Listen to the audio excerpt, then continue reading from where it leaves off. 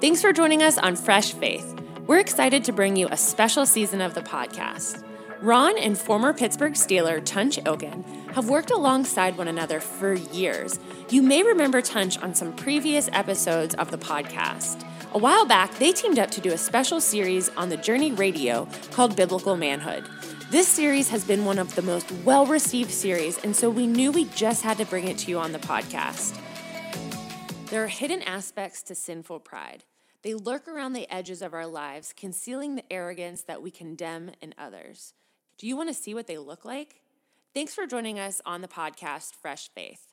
Today, Ron Moore and Tunch Ilkin turn on the light of God's Word so that in the seeing, we can expose the attitudes of darkness in our soul.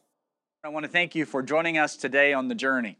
We're involved in a series focusing on the real issues for real men. Joining me to discuss these issues is Tunch Ilkin, pastor of men's ministry at the Bible Chapel, a sought-after speaker around the country. Tunch, you played football, 14 seasons, yes. 13 with the Steelers, a year with the Green Bay Packers. We're going to talk today about pride. Yeah. Now, when I think about pride, here you are, you're a football player, all-pro, never invited me to go with you to Hawaii. Yeah, I'm a little bitter about that. We couldn't afford to take anybody to Hawaii when I was making what I was making. Today you could take your whole family. Okay, yeah. Well, too bad for us. You didn't play. That's right. You're at the top of your game. Right. You're a Steeler. Everyone in Pittsburgh, I mean, they know who you are. You walk into a restaurant, there's Tunch Ilkin. Right. How do you deal with the pride issue? Yeah, Chuck Noll, my old head coach, used to say, if you fall in love with your own clippings, he said, you're in for a big fall. And I think that was a great message for me. And one of the things that I thought was very helpful to me, I mean, I think that, when we see pride really act out, it is very unattractive. And yet when we see humility, we are very attracted to that. And I want to say that early in my football career, I saw humility modeled. And believe me, that doesn't mean that I didn't have pride or that I wasn't struggling with pride. I just knew that it was inappropriate to show pride. Yeah. So you start working on hiding that, and it is something. Because where is integrity in what you do end and pride begin? And, it's easy to say, well, I'm not prideful. But during my career, I worked really hard, and I wanted to be the best. And I wanted to be the best offensive tackle that I could be. I'd never told anybody back then. I go, oh, no, the Pro Bowl's not important. Well, but that was a lie. It was important. And so there was this constant battle that we deal with as competitors of doing a job well and of working hard. And it was like the lurking monster in the back of my mind. Because although I could fool you, and well, maybe I couldn't, but I could try. I knew you were very. You knew I was an egomaniac, but I could hear those voices. I could sense the pride well up in me. Say if someone talked about another offensive tackles in my brain, outwardly I'd say, "Oh yeah, he's a great player." In my brain, I go, "I'm better than him." Yeah. That pride was a constant battle because let's face it, we celebrate success.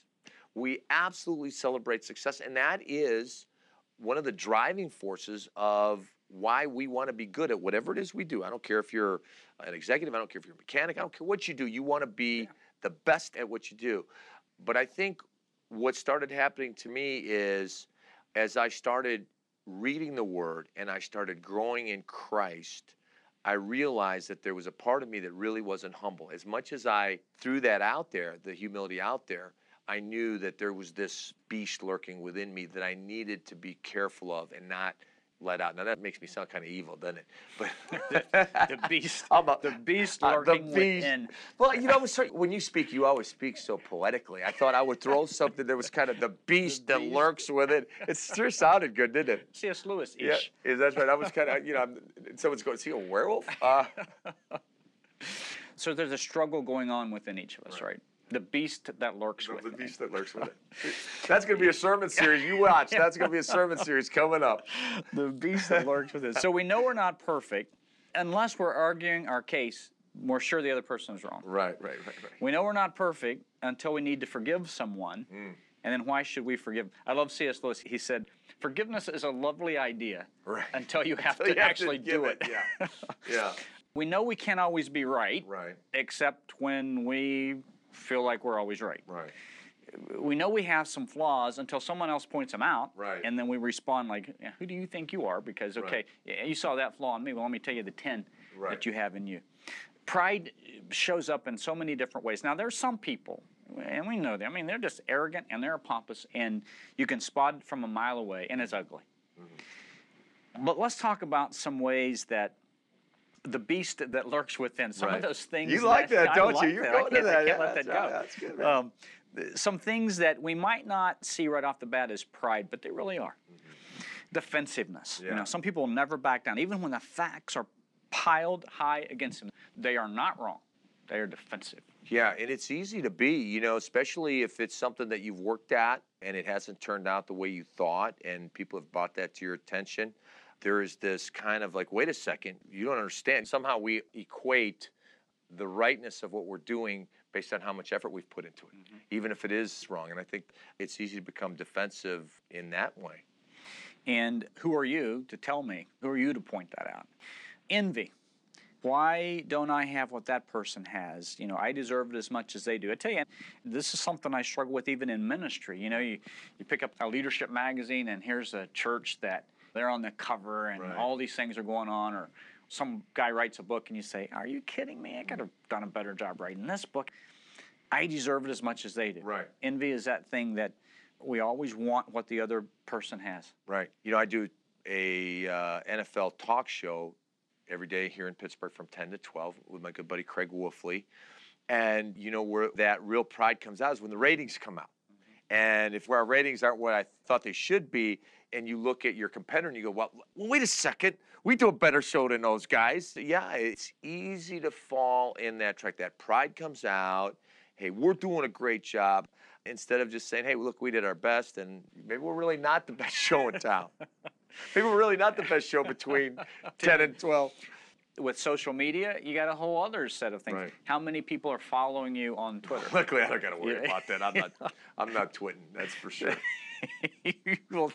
You'll never twit. No, I can promise you that. You might tweet, but you'll never twit. Never twit. Facebook. Right. Facebook friends. So social media adds another dimension of possibility for envy.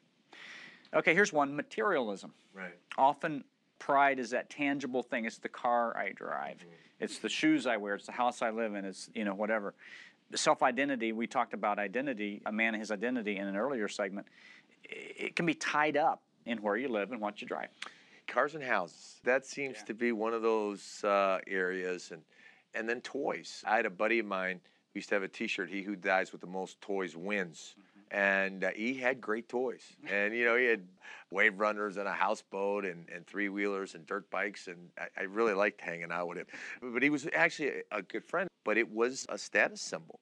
And so we can really get tied up in that.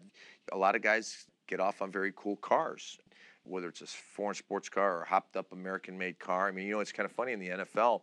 I've been noticing that over the last few years, just hanging out with the guys and doing my radio show and TV shows, the classic cars, the muscle cars of your day and my day, they are big. These guys have a 68 Chevelle SS, Cutlass 442. All these kind of cars have come back, and then that becomes kind of an area of competition with these guys. Who's got the cool hot muscle car of the 60s and the 70s.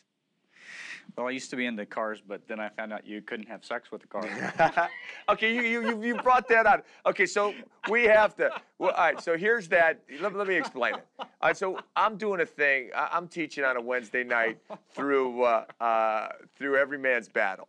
And one of the guys comes in, and I'm talking about how bouncing your eyes is important, how that really as men, as husbands, that we should not even look at another woman, at an attractive woman. We should just, as soon as we see him, turn away. And one of the guys in my class comes up and says to me, now tell me, what is aren't you a little obsessive about this? Aren't you a little legalistic about this? And he goes, well, really, what's the difference between me looking at a beautiful car and admiring it and looking at a beautiful woman and admiring her? And the first thing that came to my mind, I said, well, you can't have sex with a car. And what my point was, before this guy, my co-host here has been busting on me ever since I said that, is that it is a short sequence of thoughts that goes from looking at a beautiful woman to what you might be doing, to fantasy. All right. Yeah, So if you're gonna bust my chops, you better like explain it at least. Glad you explained Think it, people are gonna go, we- hey, who was that guy that was on with Ron? What a weird guy he is. We recorded that yesterday, and I got up this morning to engage in my addiction That's of right. running. And the first thing I thought about, you can't have sex with a car. That's Yeah, that was profound. a very profound. Yeah, that's going to show up in a sermon too, I think, at some point. Within. The beast with it. Oh, you're killing me. Okay, pride, position. What's the first question men always ask each other? Or, even, you know what? This is tough. Even when I try not to. You do it. Down the line, you say, what do you do for a living? Well, okay, now, so I think that's a great point, because sometimes you do it. I think sometimes you run out of things to say. So what do you do? You know, I mean, it's not always about that. Unless when whatever they say, you say, "Oh, that's pretty cool," or, "Well, yeah, I'm a little better than you are because my job seems a little." Well, I always higher feel inferior because I know you do TV and radio when you have no other marketable skills. You know, so I go, hey, what do you do? I might do TV and radio.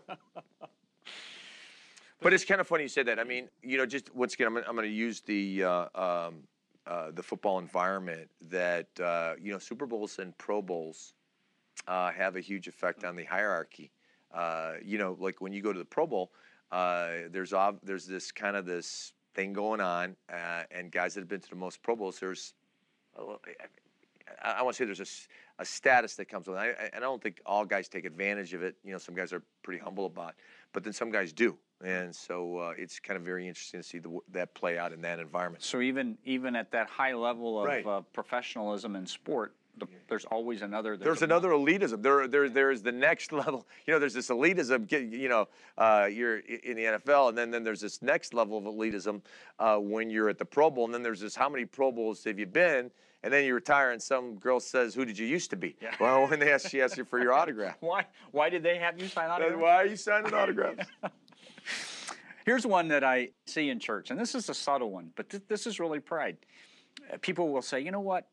I serve in this ministry. No one ever sees me. You know, no one really serves like me. I work behind the scenes. You know, those guys, they're up front. They get all the back slaps when it's over with. But you know, my service is just to the Lord, and no one puts the amount of time I do into it and all the energy I do. No one serves like me. No, you know what? The pride is a danger within the church, and there are so many opportunities to do that. And one of the things that I really want to be careful of is because we are up front and we do teach and we do lead, and my emotion wants those attaboys, but that there's this other part of my brain that doesn't want the attaboys and that I almost, you know, I'm disappointed in myself because I still crave that, right? Mm-hmm. So you know, I was talking to my leadership team, and we had a new guy to our leadership team, and he was very affirming. And I said, you know, buddy, don't do that to me, because I crave that anyways. I don't want to crave it. I don't like that about myself. I wish I didn't have it. And he said, well, what should I say if you share a good message? I said, how about you didn't stink? And so that's kind of now part of our love language, is when someone does say, hey, man, you didn't stink. And so it's been a really interesting kind of way that we relate to one another. It is amazing how insidious pride is, because even when we're serving the Lord, it can become a huge issue in our hearts. I think I told this story in another segment, but I'll repeat it because never stopped me before repeating it. Yeah, a good illustration is a good illustration. I read the story about Ironside. He was a pastor in Chicago, and he was having trouble with pride and humility. And so he thought, okay, what's the most humbling thing I can do? So in that day, people would wear sandwich boards over them to advertise things, and they would walk out on the streets of Chicago advertising things. So he said, okay, I can't think of anything more humbling than that. So he put a sandwich board on. He walked around downtown Chicago advertising church services, and he wrote later that he worked for a while, and then he became very proud that he was willing to be so humble. You know, the insidious nature. of pride. And it's really interesting that, and we need to make sure that we don't have this false sense of humility, because just because I shucks it, if somebody says that we're really not proud. I'm not letting anyone know that's garbage. You know your heart. And when feelings of pride well up inside you, it's not like I don't know that it exists. Mm-hmm. And so that's why that's why I said it's kind of the beast within, because I'm constantly battling, and I don't want to think that way. I don't want to be that way. I would love to be free from that. Yeah. So to go back and say very out front, the pride exists in us. Oh yeah. It's how we deal with it. Right. That is the spiritual battle. Yeah. 1 John says, lust of the eye, mm-hmm. the lust of the flesh, and the boastful pride of life mm-hmm. is not from God, but from the world. Right. We can talk about all the, full-out pride, and then the envy, and then materialism and position, and all that. But Tunch, the worst form of pride is just straight-out disobedience to God, isn't it? It's looking God in the eye and saying, I don't care what your word says, I don't care what your instruction is, I don't really care how much you love me, I don't care that you sent your son to die for me. I'm going to do what I want to do. Right. I'm going to do it when I want to do it. I'm going to be happy. I don't care what you say. I'm going to do what I want to do. Yeah, and I know what that pride is like, Ron. That was the pride that I was living in. That I didn't want to be obedient. I didn't want God. I didn't want God. I'm okay on my own. I'm doing this just fine. And we talk about pride. Obviously I was born in Istanbul, Turkey. I'm Turkish. We're a very prideful culture, and my dad was a very proud man, and I grew up with that, with that fierce pride, and I can do this, and I picked myself up on my own bootstraps, and I always kind of joke, I come to this country with nothing to play American football, and there is a huge source of pride in that, and if you grow up in that kind of that prideful culture, in that environment, I saw my dad and his father get into an argument, and their pride did not allow them to ever reconcile. So my dad left Turkey. Part of his anger, he was angry at my grandfather. My grandfather was angry at him. He left, and my father never talked to him again. And his father died. And that was the first time that I ever saw my dad weep. I had to have been about 11 years old, and